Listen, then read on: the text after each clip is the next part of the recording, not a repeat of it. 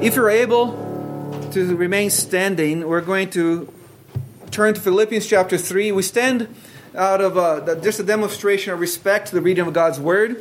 We're going to be reading Philippians chapter 3.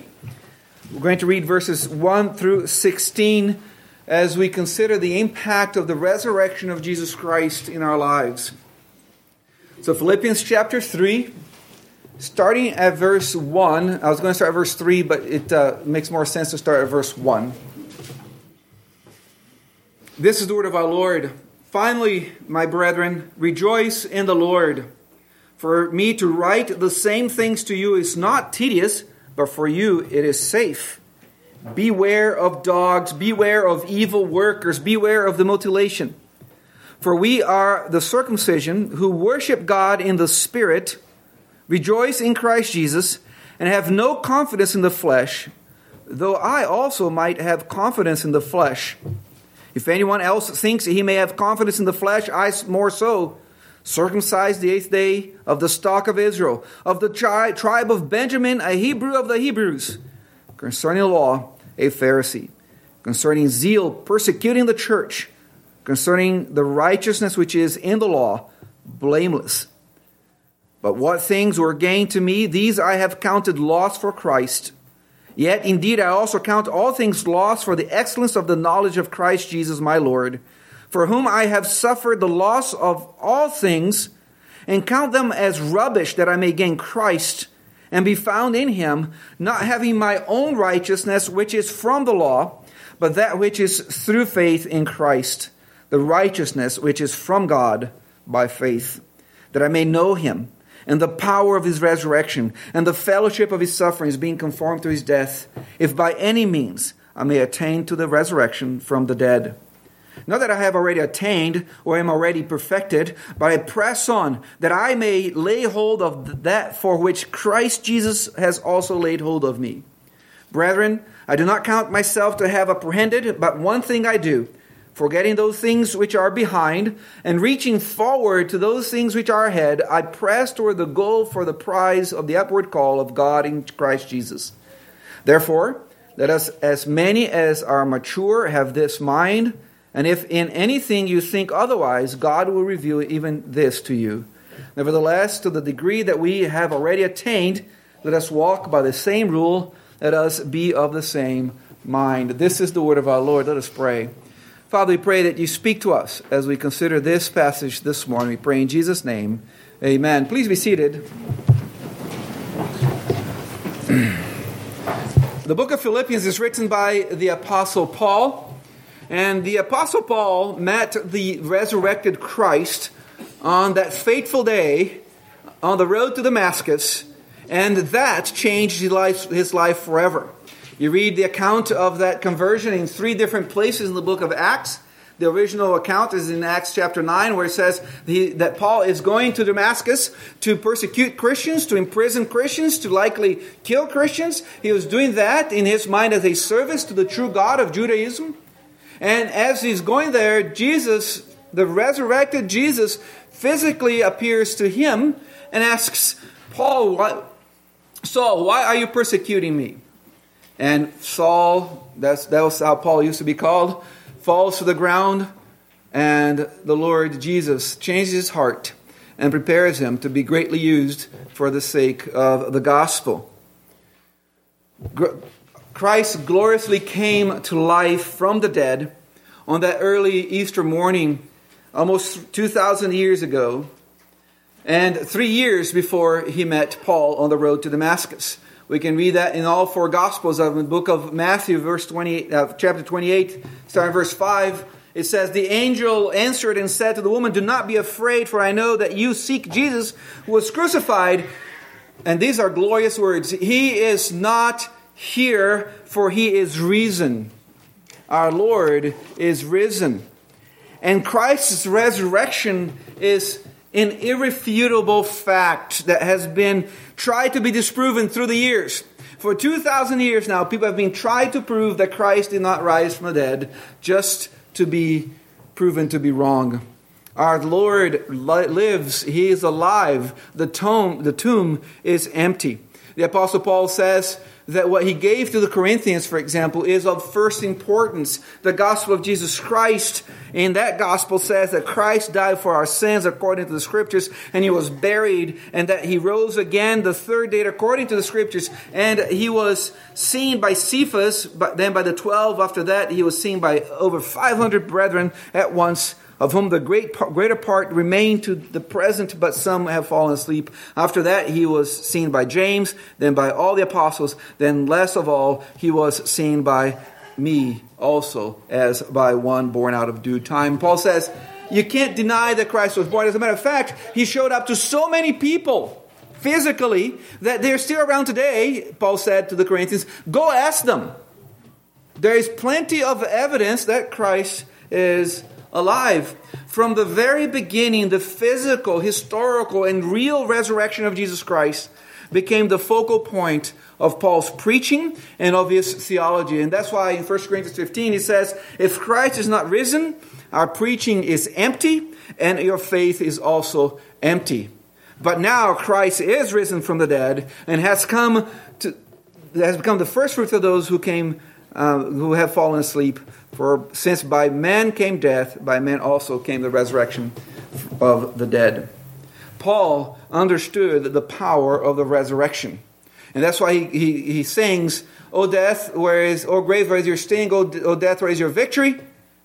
The sting of death is sin, but thanks be to Jesus Christ, who overcame that.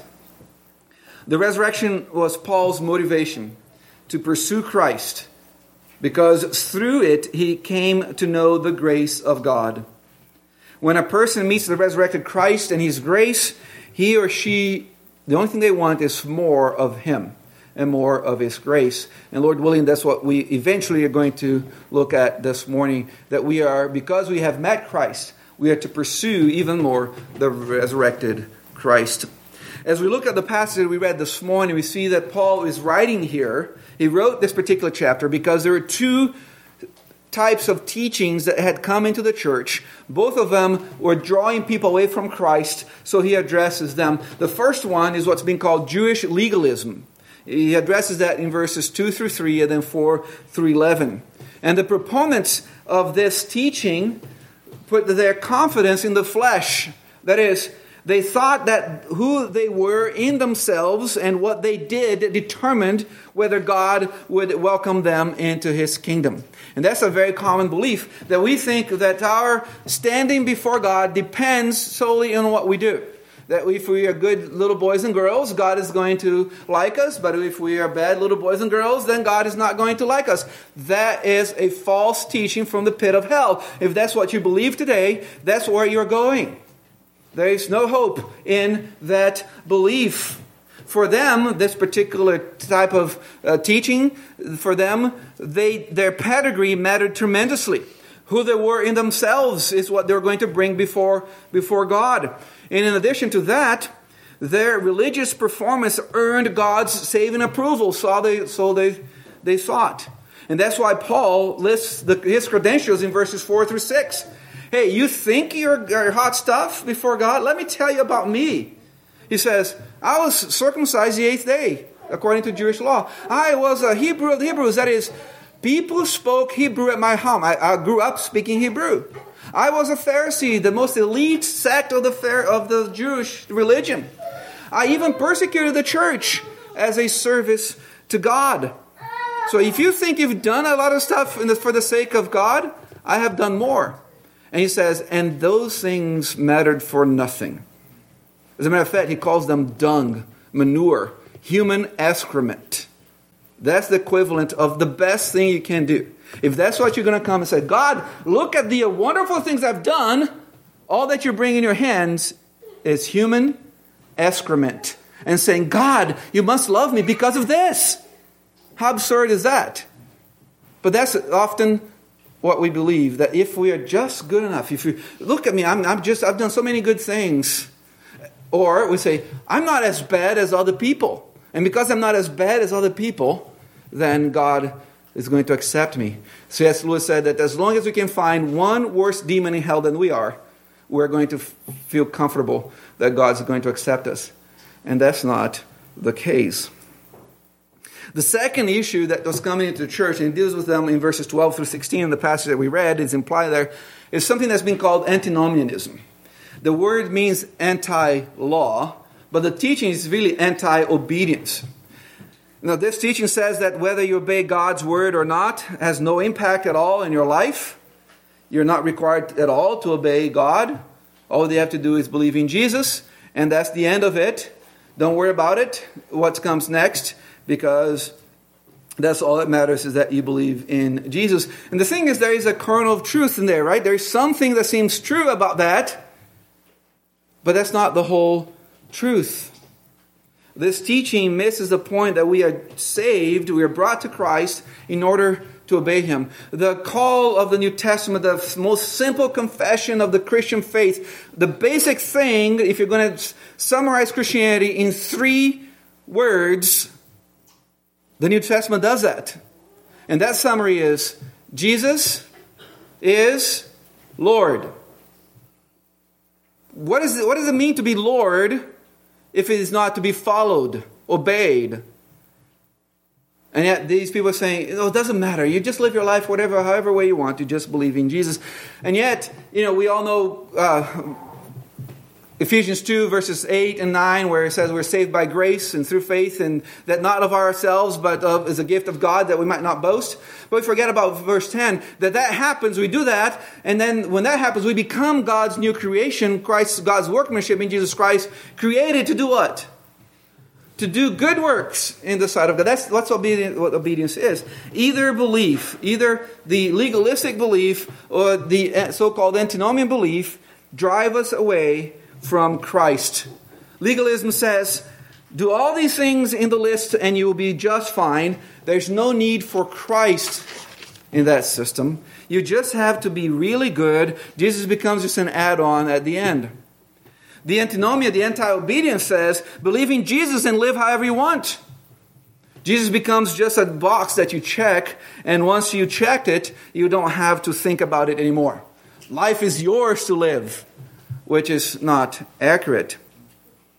And both positions result in self-centered, selfish living that has very little room for Jesus Christ. So Paul says, turn away from legalism, turn away from antinomianism. Instead, pursue Christ. But not any Christ. Pursue the risen, resurrected Christ. True grace. If you have experienced true grace creates a desire for more grace. You're never satisfied. You want more of the grace of God. As Paul lives a life that has been transformed by the resurrection of Jesus Christ, he is not static in his life. His Christian life is not one that is just stuck in place. It's a dynamic life of growth. In verse 8 says he's counting all things as dung, as manure for Christ. In verse 14 says he's pressing forward. Nowhere in our passage we find any notion of having arrived at what he needs to be. We don't see Paul saying, if you have found God in Christ, you don't need to seek Him anymore. The opposite is actually true. In verse 12, he says, you have Christ. If you're a Christian, you have Christ. So pursue Him. Pursue Him even harder than you have before. Bernard of Clairvaux was a medieval pastor in France, in what we call today France. And he wrote several hymns, and at least one of them is now hymnal, hymn 643. And Bernard exemplifies what I'm talking about here. He says in that hymn, we taste Thee, O Thou living bread, and long to feast upon it. Not only so we're tasting Him, but at the same time we're longing to taste Him more. We drink Thee, the fountainhead, and thirst our souls from Thee to fill. We're drinking of Christ, and at the same time, the more we drink of Christ, the more thirsty we are for Him, the more we want of Him. And that's the life of the one who met the resurrected Christ. Paul is setting before us what is the normative experience. This is what every believer experiences as we pursue Christ as a matter of everyday life. Psalm 63 verse 8 says, my soul follows hard after you. Your right hand upholds me. This is what the Christian does. He pursues Christ. He pursues Christ continually. And the thing is, brothers and sisters, Continued indifference to growth in grace is a sign of no grace.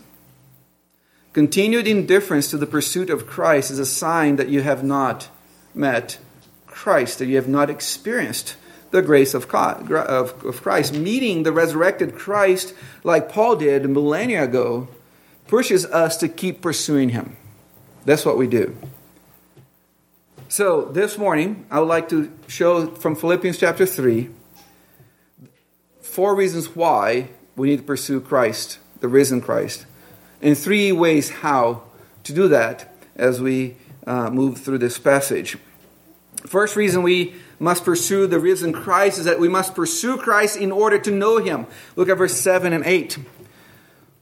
What things were gained to me, these I have counted loss for Christ, yet indeed I also count all things loss for the excellence of the knowledge of Christ Jesus my Lord, for whom I have suffered the loss of all things and count them as rubbish, that I may gain Christ. Paul pursued Christ, forsaking all the things people normally boast about, and he did it in order to know Him. Notice in these 2 verses that these 2 verses speak of Paul's knowing Christ at his conversion and continuing to know Christ after his conversion. Verse 7, you notice that's a past tense. He counted all things lost for Christ. That's his reference to his meeting Christ in the road to Damascus. It's a past tense verb. He's referring to the first time he counted all loss for Christ. That time where Christ grabbed him, slammed him to the ground, and redeemed him.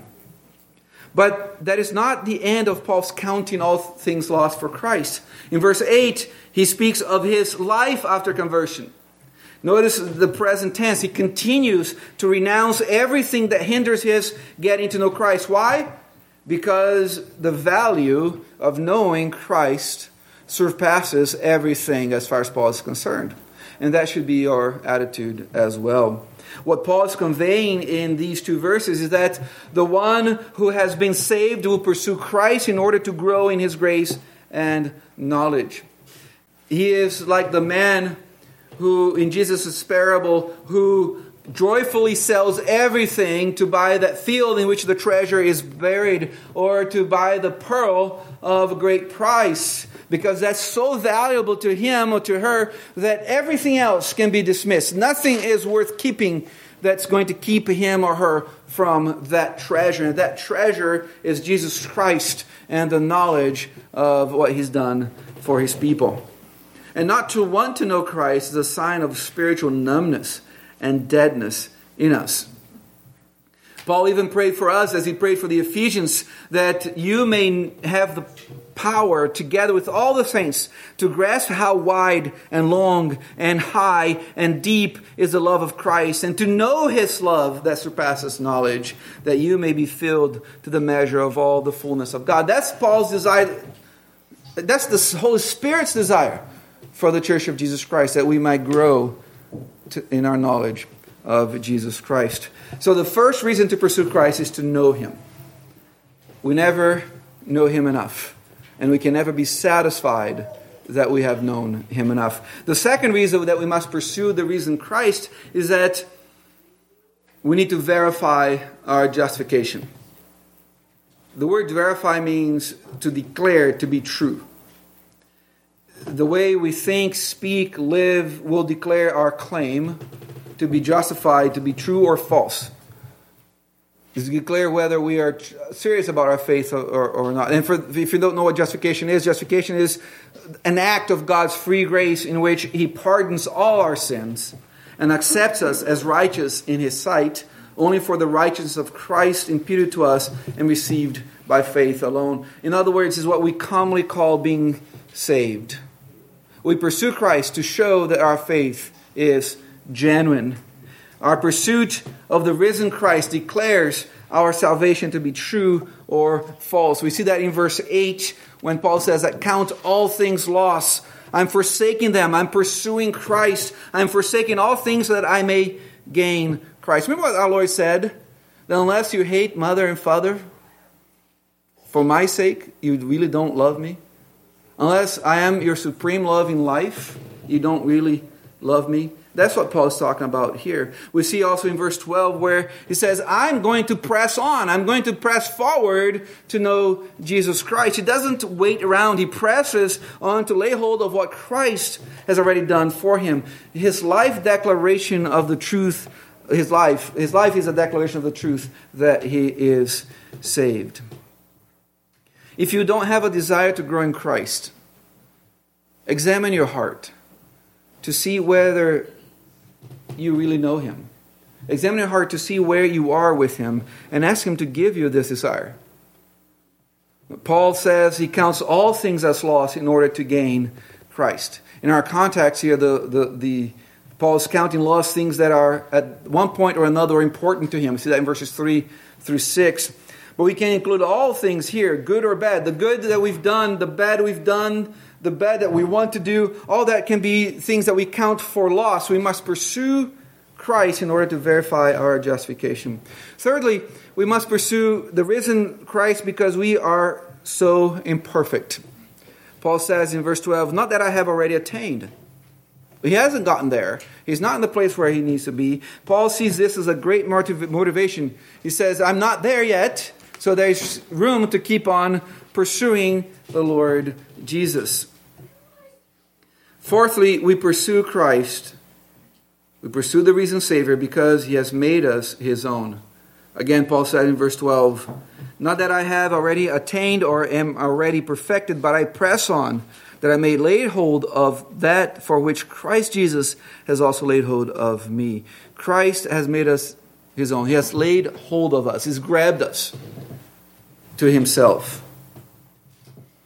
Now, and why has he done that? What's the purpose of Christ laying hold of us? One of the most misunderstood passages, I think, the most well-known passage and misunderstood passage is Romans 8:28. We know that all things work together for the good of those who love God, are called according to his purpose. And we define what that good is. Oh, I really want this, so God's promising that he's going to give me that because that's what I think is good. But if you read verse 28 apart from verse 29, you miss the point. Because the point of the good, the only good that God is after is making us more like Jesus Christ. And that's what he got hold of us for, to make us more like Jesus Christ. God chose you and saved you in order to make you like his Son. Christ grabbed hold of you to transform you to be like him. And we are all in a lifelong pursuit of Christ's likeness if you are a believer. So we pursue Christ's likeness because that is what Christ is working in us. Back in chapter 2 of Philippians, Paul says, work out your salvation with fear and trembling. Do the hard work of pursuing Christ. Why? Because it is God his work in you to will and to do of his good pleasure. We do what God is doing for us. So we pursue the risen Christ. And we need to do that because otherwise we will perish. Now how do we do that? Let's turn from the why of our pursuit to the how. And I think verses 13 and 14 help us see the how. And the first thing we need to do is we need to develop a holy dissatisfaction. Look at what Paul thinks of himself. He says, I do not count myself to have apprehended. I don't count myself as having gotten there. I don't count myself as having gotten hold of Christ fully yet. Now, Paul's pursuit of Christ rises out of a profound dissatisfaction with sin that remains in his life. It is a wonderful thing to have Christ lay hold of us, but we must remember that he lays hold of people who remain sinful. So the first step in pursuing Christ is to develop a holy dissatisfaction with our spiritual life. Stand in front of the mirror of God's Word. The best way to know yourself is not to look just within yourself. The existentialist trip within yourself is one of despair, not one of reality. The best way to know yourself is to look at yourself in the mirror of God's Word. James says this is the mirror, and we look at it, and in it we find who we are. We are apart from Christ, and we are in Christ. So stand in front of the mirror of the Word of God, recognizing that you have not arrived yet. Let the Word of God tell you who you are and where you are going. And as we do that, we're able to grow. So the hearty admission of our spiritual imperfection is the starting point of the pursuit of Christ. Because if you think you've already arrived as far as sin goes in your life, you have no motivation to pursue Christ. You have no reason to pursue Christ anymore because you're there already. But let me tell you this, you're not. Do you know how I know that? Because you're breathing. Some of you are barely breathing right now. You may have even achieved REM sleep, but you're still breathing. And as long as there's breath in you, you have not arrived at the final destination. So we pursue Christ because we needed to, and we do that by cultivating a holy dissatisfaction within us. Secondly, we pursue Christ, we do that by forgetting the things which lie behind. Anything in your background that hinders your pursuit of Christ, that should be put out of your mind and put out of your life. Now, this doesn't mean that there's no place for memory in our spiritual life. We've actually talked about that a few Wednesdays ago, the importance of building these memorials of the good things that God has done for us. The whole chapter 11 of the book of Hebrews is a chapter of remembrance, where to remember the faith of the saints has gone before us. So Psalm 71 verse 1 opens with an encouragement to remember, where the psalmist says, I'll remember the works of the Lord. Surely I'll remember your wonders of old. The point is, only look back to your life for the sake of pressing forward. That's what memories are to do, is they're to press us forward. Memories of success can make you smug and self-satisfied. Memories of failure can make you hopeless and paralyzed in your pursuit of Christ. So never look back like that. Instead, give humble thanks for successes in your life. Make humble confession for failures. Then turn to the future and pursue Christ.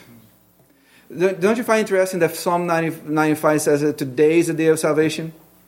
It doesn't say that yesterday is the day of salvation, or that tomorrow is what you believe today that matters. You don't look back necessarily for your assurance in Christ. You don't necessarily look to the future for your assurance in Christ. You look at what you believe right now. What is it that you believe right now concerning Christ? And how is that changing you? How has your encounter with the resurrected Christ has changed you and is changing you right now as you think of life, as you pursue life?